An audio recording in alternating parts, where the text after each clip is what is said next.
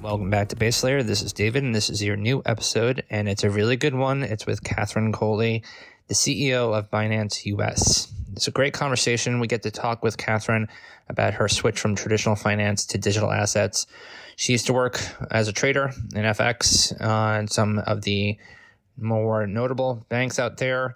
And we talked about some of the carnage seen in traditional markets as it relates to digital assets, and digital assets being up 10%, down 10% in any given period of time has become a bit normal.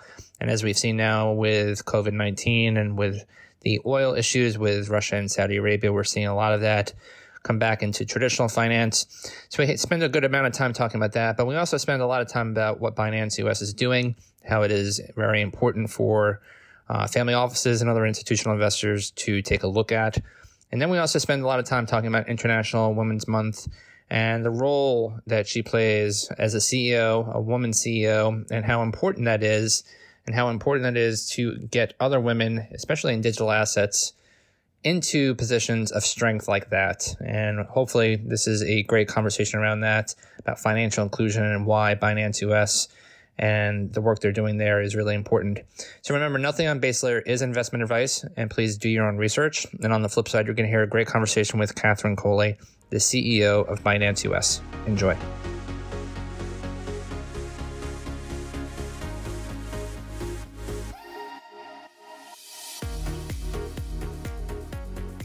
This is David, and this is your new episode of Base Layer. I am really excited about this one. I say that a lot, but I really mean it this time, guys.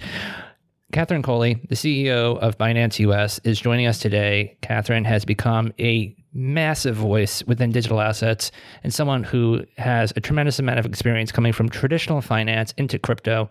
Catherine, how are you? I'm doing great today. Thank you so much. So we're going to have a great conversation about a lot of things that Binance is doing. We're going to talk about how it is International Women's Month. And as a CEO and someone that I'm proud to know, I think it is great to talk about the inroads that women are making, especially in digital assets. But what we like to do on Base Layer is talk first and foremost about your past, about the guest's past. And again, there is this transition moment that people, especially in traditional finance like yourself, have made into this new world, this new asset class. So before we talk about that, tell us a little bit about what you did before, and then let's talk about that moment that you made that transition. Why did you make that transition? What about digital assets? What about the underpinning technology really resonated with you and kind of told you that this is a place where innovation was going to happen? Yes, the paths that got us here. I love it. So my background and past really came from a fascination with the macro markets, the elements of whether it's current events, whether it's fundamentals in economies of what's driving things, and so that really led me to a path of foreign exchange in the traditional markets. So I started out at Morgan Stanley, being an FX trader, learning how these largest money makers, whether they were hedge funds, pension funds, CTAs, even family offices, understanding how they were conceptualizing these macro events and using them for gaining alpha. So that's really what drove me into these markets. And the compelling event that said, let's move over from traditional assets into cryptocurrencies was really just the equalizing force that let everyone have access to these markets. So. Mm-hmm. And as we saw, there was a tweet from Travis Kling today, as we saw a 50 basis point cut from the Fed, which to this point where we're recording right now hasn't really done too much. But there was an interesting note that he made. It was the same time around the time in 2008 when the Fed obviously was doing as much liquidity as they could to keep the markets afloat, that the white paper came about. When around the time did you actually start getting a notice that digital assets were around and they were going to be a thing? Yeah, it actually took us until about 2013 is when we started seeing some of our hedge fund managers that we were covering dabble in it on their personal accounts. So just kind of putting it in the same kind of bets that they were around fantasy football. They were putting in around Bitcoin, and we were monitoring the price. We saw kind of that rally up, mid 2013 that got people's attention, and then right around the same time as Mt. Gox, people kind of losing interest pretty quickly. Interesting. So from your experience on the floor, what kind of lessons could you derive from the U.S. digital asset market that, you've learned, from your time in Asia and the time that you're now spending here? What kind of lessons have you been able to kind of pick up that you can share with people? Yeah, one of the things that I witnessed when I was in 2017, I was working at Ripple, covering the liquidity for XRP at that time, and the comfort and awareness around volatility I had from my experience on the FX floors was something that I took with me into digital assets, and digital assets even helped grow that further. So think about the Bank of Japan intervention on Christmas Day, or even the Swiss peg breaking. Those were the largest, most volatile moments in currency history that I was able to experience. Coming in with that comfort and awareness around chaos was something that I was able to translate into digital assets and go, okay, where there's volatility, there's actually calm and opportunity rather than panic and chaos. So being able to translate that, understanding a calculated risk, not just a real, a blind risk. Those were some of the things that I took from the traditional world and applied them into digital assets, which gave me a kind of a comfort and a peace and opportunity seeking when we saw these large moves that take place. Now, I wasn't expecting to see 61% moves, 41,000% moves. Those are things that we didn't actually see in the FX markets. But I do take those fundamentals and those principles around managing your own risk, understanding where volatility takes place, understanding what you need to be doing during those kind of quote unquote emergency moves. And that really is something that I take as a peace of mind from the old world. The moves have been breathtaking last week. And I think a lot of people I've seen on Twitter over the last few hours, people said, oh, well, if you never saw '08, if you never saw some of the carnage that happened in the traditional markets, this is what it looks like. And so you've seen that. And so point taken that the traditional markets have had their fair share of carnage. And it gives you perspective about the digital asset market, especially as it's just growing. It is so young still compared to the traditional markets. Absolutely. And that was even the criticism when I joined. I mean, my first day on the trading floor was the US downgrade. And I was already in a new world versus people that were used to early 90s markets. And so having that lack of comparison actually made us a different type of trader, a different risk profile. Mm-hmm. We were only aware of a crisis state or kind of coming into the post financial crisis arena, which made us just a different type of trader. We weren't used to a comfortable lifestyle. We were always hunting and always kind of looking for areas where we could see those growth opportunities. And I think that's just like digital assets. We see a different type of genre of a trader, one that's only aware of certain things, and we just have to take that as an evolution rather than a weakness. So let's talk about Binance US. For those listeners that may not be familiar with it, the family offices and the institutional investors who listen to the show, tell us a little bit about it. Pretend that we might not be crypto specific. We might be more crypto native, that we are just starting to learn about Bitcoin and some of the other digital assets out there, and we're learning about this market. What is Binance US for those that are not familiar?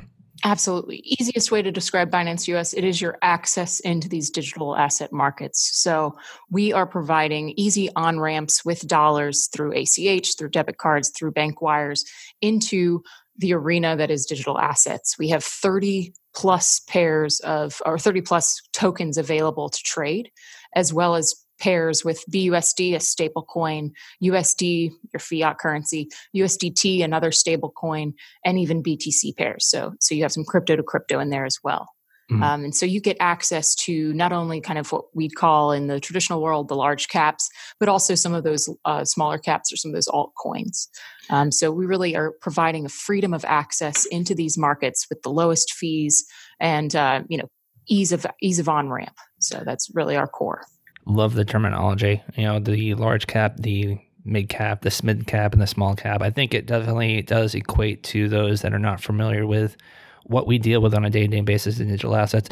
I think a question that a lot of people have asked me as it pertains to platforms like Binance, for the digital assets that are on there, what type of underwriting does you and the team undergo for a new token to come on? I think a lot of people are interested about this because there is a fair amount of underwriting and risk that goes into that.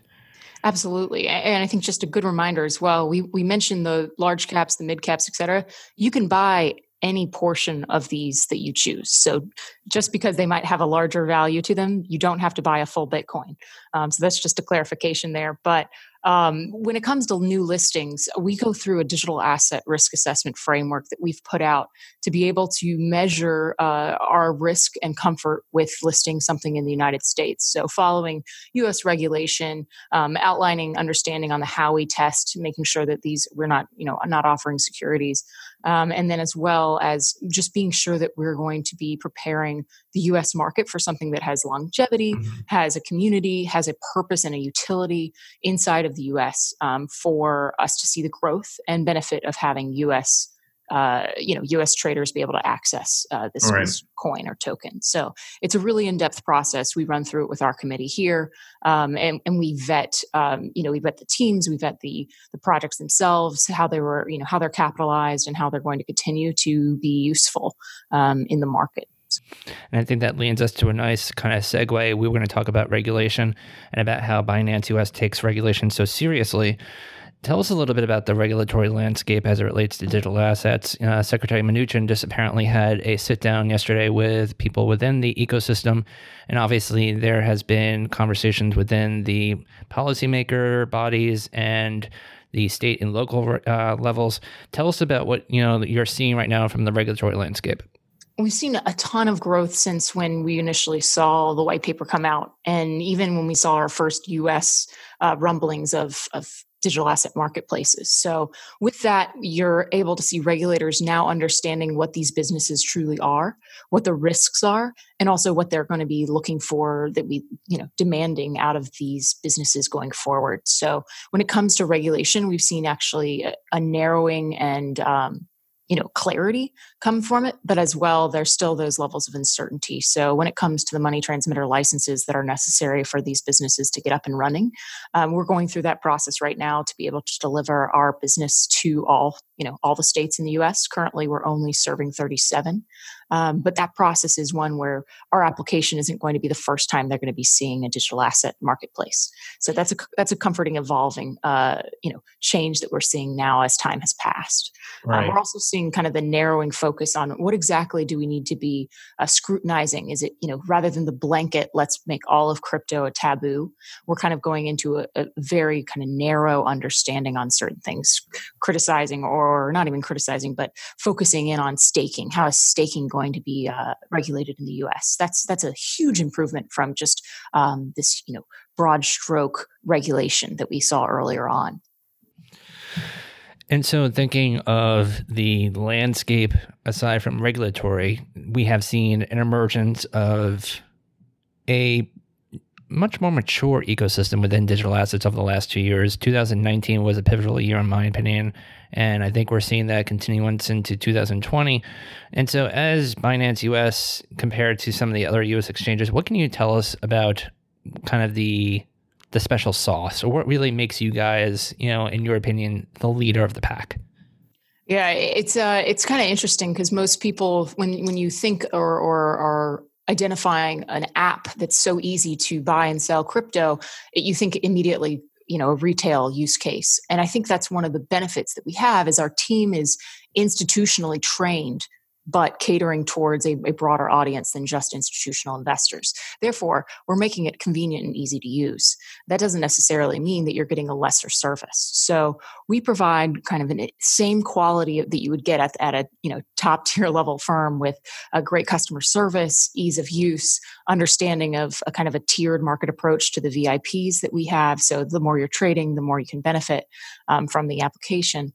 And that aspect is very unique in the U.S. market. Having a marketplace run by someone that has had experience on Wall Street serving clients at the top level, that's exactly what our team has been doing before and continues to do. So we bring that element to the markets, and I think that's some of our special sauce is that we've seen how it's run from the largest bulge bracket firms and are able to deliver that down to the individual level now.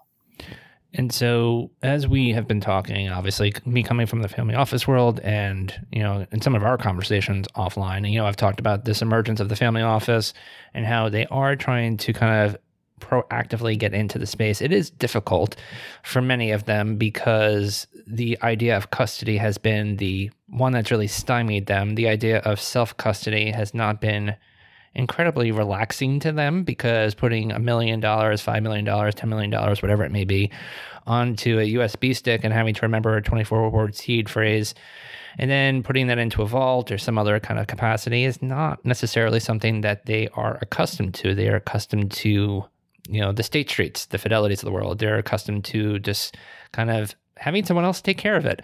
So tell us, in terms of the institutional clients that you guys are seeing on Binance US, kind of tell us a little bit about what they're talking to you guys about. Are they comfortable with the idea of custody? Why are they coming to you? And what kind of things can you tell us? What kind of trends can you share with us?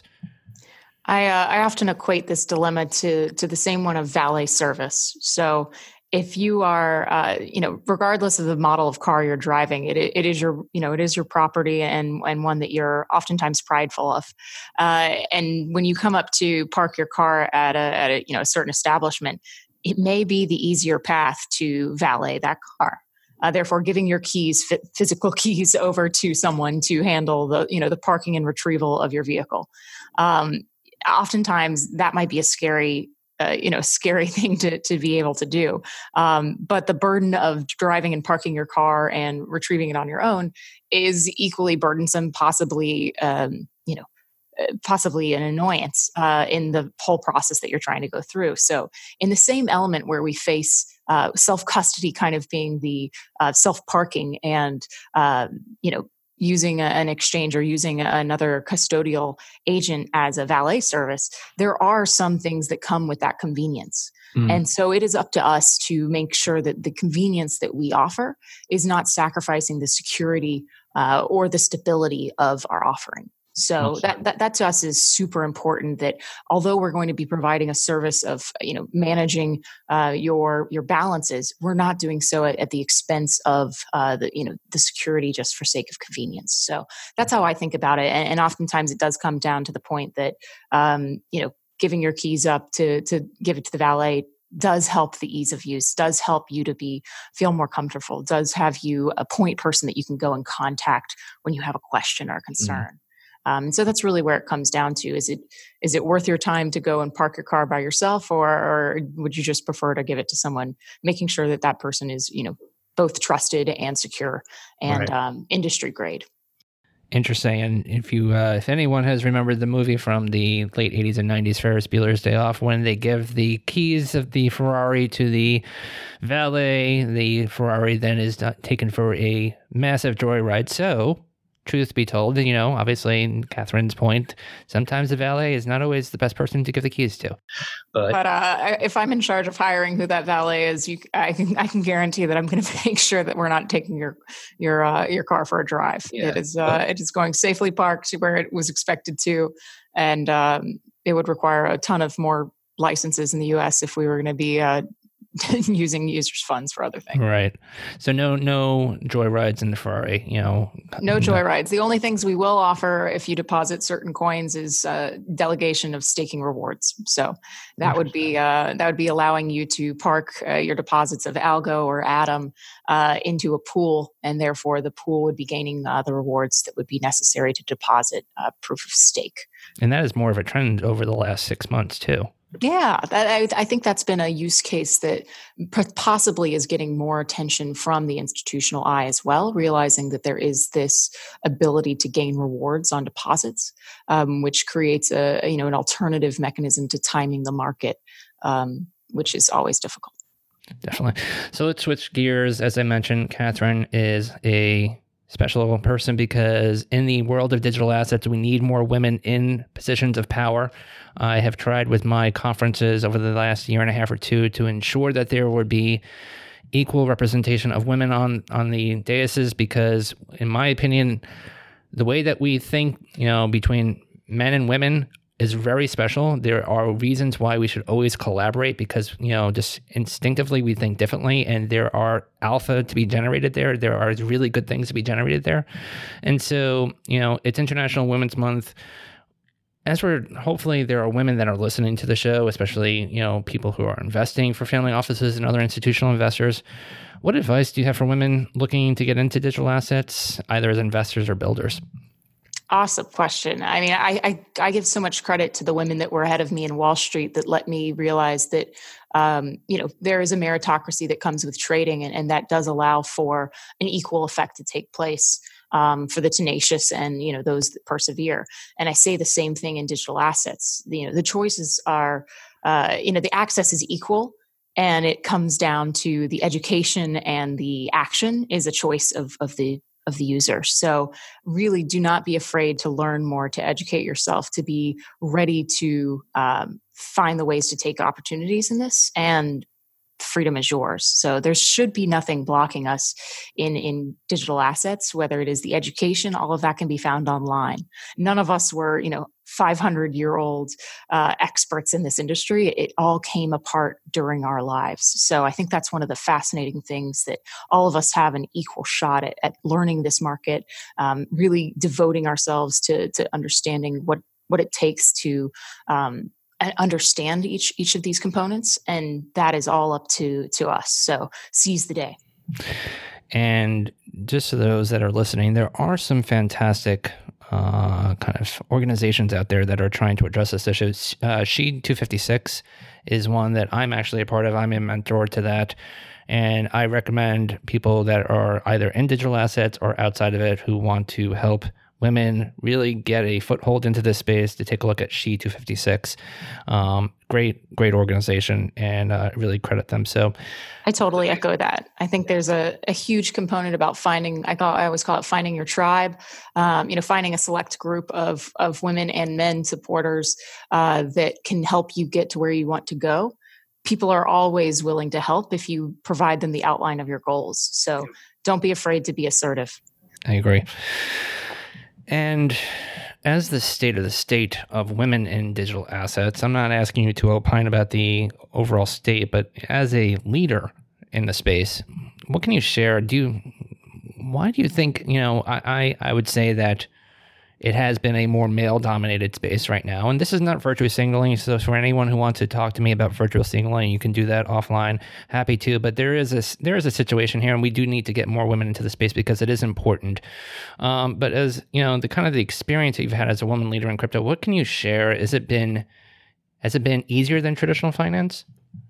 I'll put it in this respect. When I was asked to kind of grow and build out Binance US, the opportunity to build a platform that represented exactly what America looked like currently was really the opportunity that I took. So being able to fill my team with the voices and perspectives that are truly reflected currently in our market were how I knew that we could cater to a better customer case. So whether that is bringing in, a strong group of women to be some of our thought leaders inside of our space, as well as, first generation Americans or further out generation Americans, this is an opportunity for us to truly reflect a new industry in our current environment, rather than partaking in a past a past reflection of what once was. I think it's always interesting when things look more like our founding fathers rather than our current, our currently American landscape. So that's really where the opportunity for me was the greatest. And it is empowering to be able to select people that do deserve chances of a lifetime to define what this means. And I think not giving up on that diversity or perception, perspective differences is something that we really need to amplify. So for us, we have a great core team. We're about, 10 folks, almost a dozen soon. We come from all parts of background of industry, all parts of background of where we came from, how we got here. And that really just allows us to make sure that we're taking in all perspectives when we make our decisions, and therefore hopefully reach a larger audience rather than one that just looks at it and says, that looks like one type of person. And I have to say that obviously we started to see a trend about 3 months ago where people, especially investors, the USVs of the world, the Sequoias of the world, started to look at climate much more deeply. And it involves an overall thematic of ESG, of environmental, social, and governance. And I think that this is really an important element of that, is that we need to obviously make sure that we have equal distribution of people that can obviously climb the ladder and grow and create significant wealth for themselves. I think it's really important, and we need to get those opportunities open to more people and to more of a inclusive part of society. So I credit you guys for doing that and love hearing that. And I think a lot of family offices will love hearing that too, because it has been something that many of them have been taking a sincere look at over the last few years. And we saw, especially with BlackRock, if I'm not mistaken, I think Goldman Sachs also said that they are going to take a hardline stance that if any companies are coming public or they're going to try to come public, they better damn well have, inclusive boards. Mm-hmm. Yeah, I think that's less of frosting and more needs to be in the cake batter. So it's something that we have at our core, and without it, it'd be really hard to make sure that what we're building is going to be encompassing the size that we really do think crypto can affect in terms of the market, and that to us is critical. Yep. So the things that we also like to do with the guests before they go, and hopefully you're okay with this. Perhaps we didn't necessarily prepare for this, but I think you're fairly well inept on answering how to do this, and I think you've probably listened to the show once or twice before, I hope. I like to find out what people are kind of doing aside from their day-to-day in terms of two things. Reading. Hopefully you get to read a little bit. Hopefully it's not all digital assets, crypto, blockchain related, and hopefully it's not all regulatory stuff for Binance, because I know that keeps you very busy. But anything that you've read recently, whether it's a Medium article or a book, anything that you've been taking on a plane.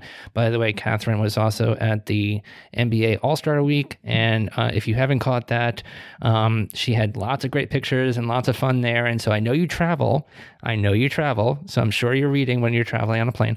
So anything that you've read recently, and then any music that you like. And I could probably figure that out by the music that you were dancing to at the All-Star game, but I'm not going to say that. Yeah, it's funny. I'm almost like the reverse. I when I should be sleeping, I'm reading, and when I'm flying, I'm sleeping. So a little bit of the reverse, but no, things that I've really been less reading, more consuming and understanding. There's a couple of good blogs on this, but understanding how the next wave of communication is taking place, where when I was in school, people were just beginning to go into, blogs and Tumblr and beginning as the new language of communicating. When I graduated, people were moving into Instagram and doing more visuals. Twitter had always been kind of a part of it, but it went from the 140 characters, to doubling. So how are we changing the means of communication, and what is that taking place? What is getting to be most effective? So understanding this new wave of, the 6-second celebrity, whether it's through TikTok or Byte, or, Coil, understanding those mechanisms is really something I think is going to be useful for us to figure out how we can bring more people into a market and how they're going to be trying to monetize this as their future. So that's really what I've been digging into. I find very fascinating, because I think it's going to be critical to how we communicate properly to the next generation of wealth managers. I like that. And the music I listen to, I'm terrible. Huge fan of jock jams.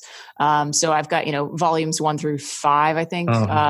Big diehard fan of just solid jock jams, as well as any AC/DC. Okay. That's really my core music that gets me up and out of bed. But, the music to me is something that keeps all universally people interested. I think the same about crypto. I think the same about dance.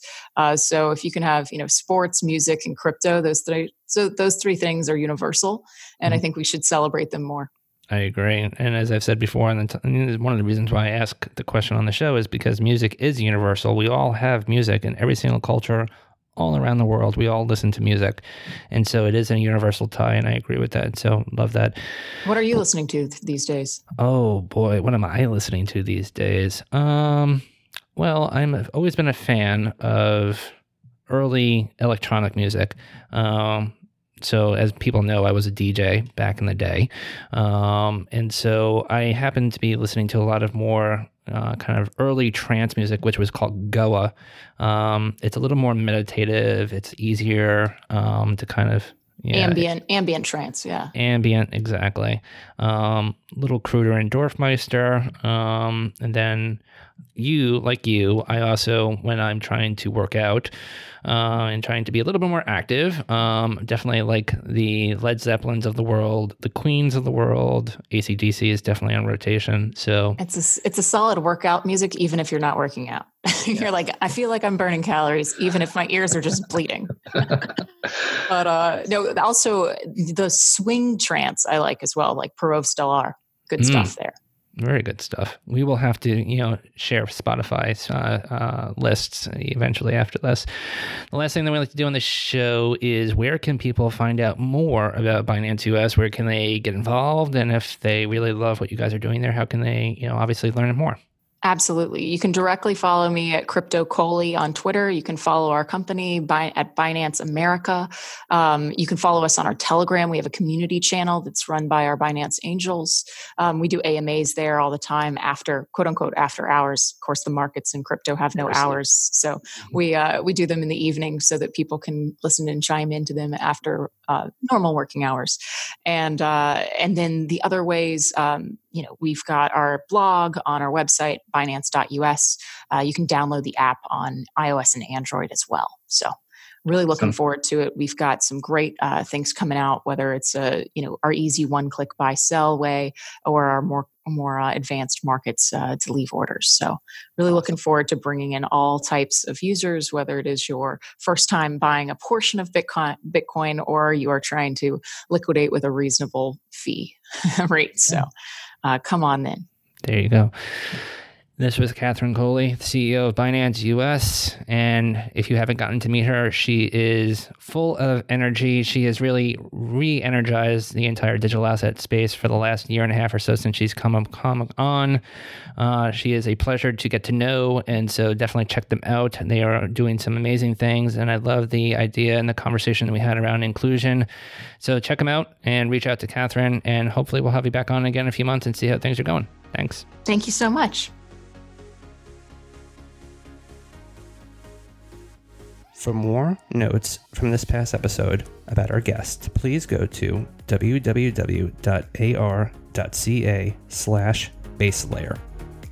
Nothing stated on this podcast should be taken as investment advice, which would require a thorough assessment of each investor's personal financial profile and risk tolerance. Statements regarding past performance are not necessarily indicative of future returns. If you like what you're listening to on Baselayer, let us know. Subscribe, give us a like, or hit us up on Twitter.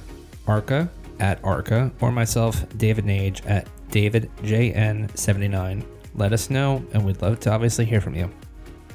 For additional resources to help sophisticated listeners like yourself learn about the digital asset space and the financial terms you understand, please visit www.ar.ca for articles, market commentary, videos, and more.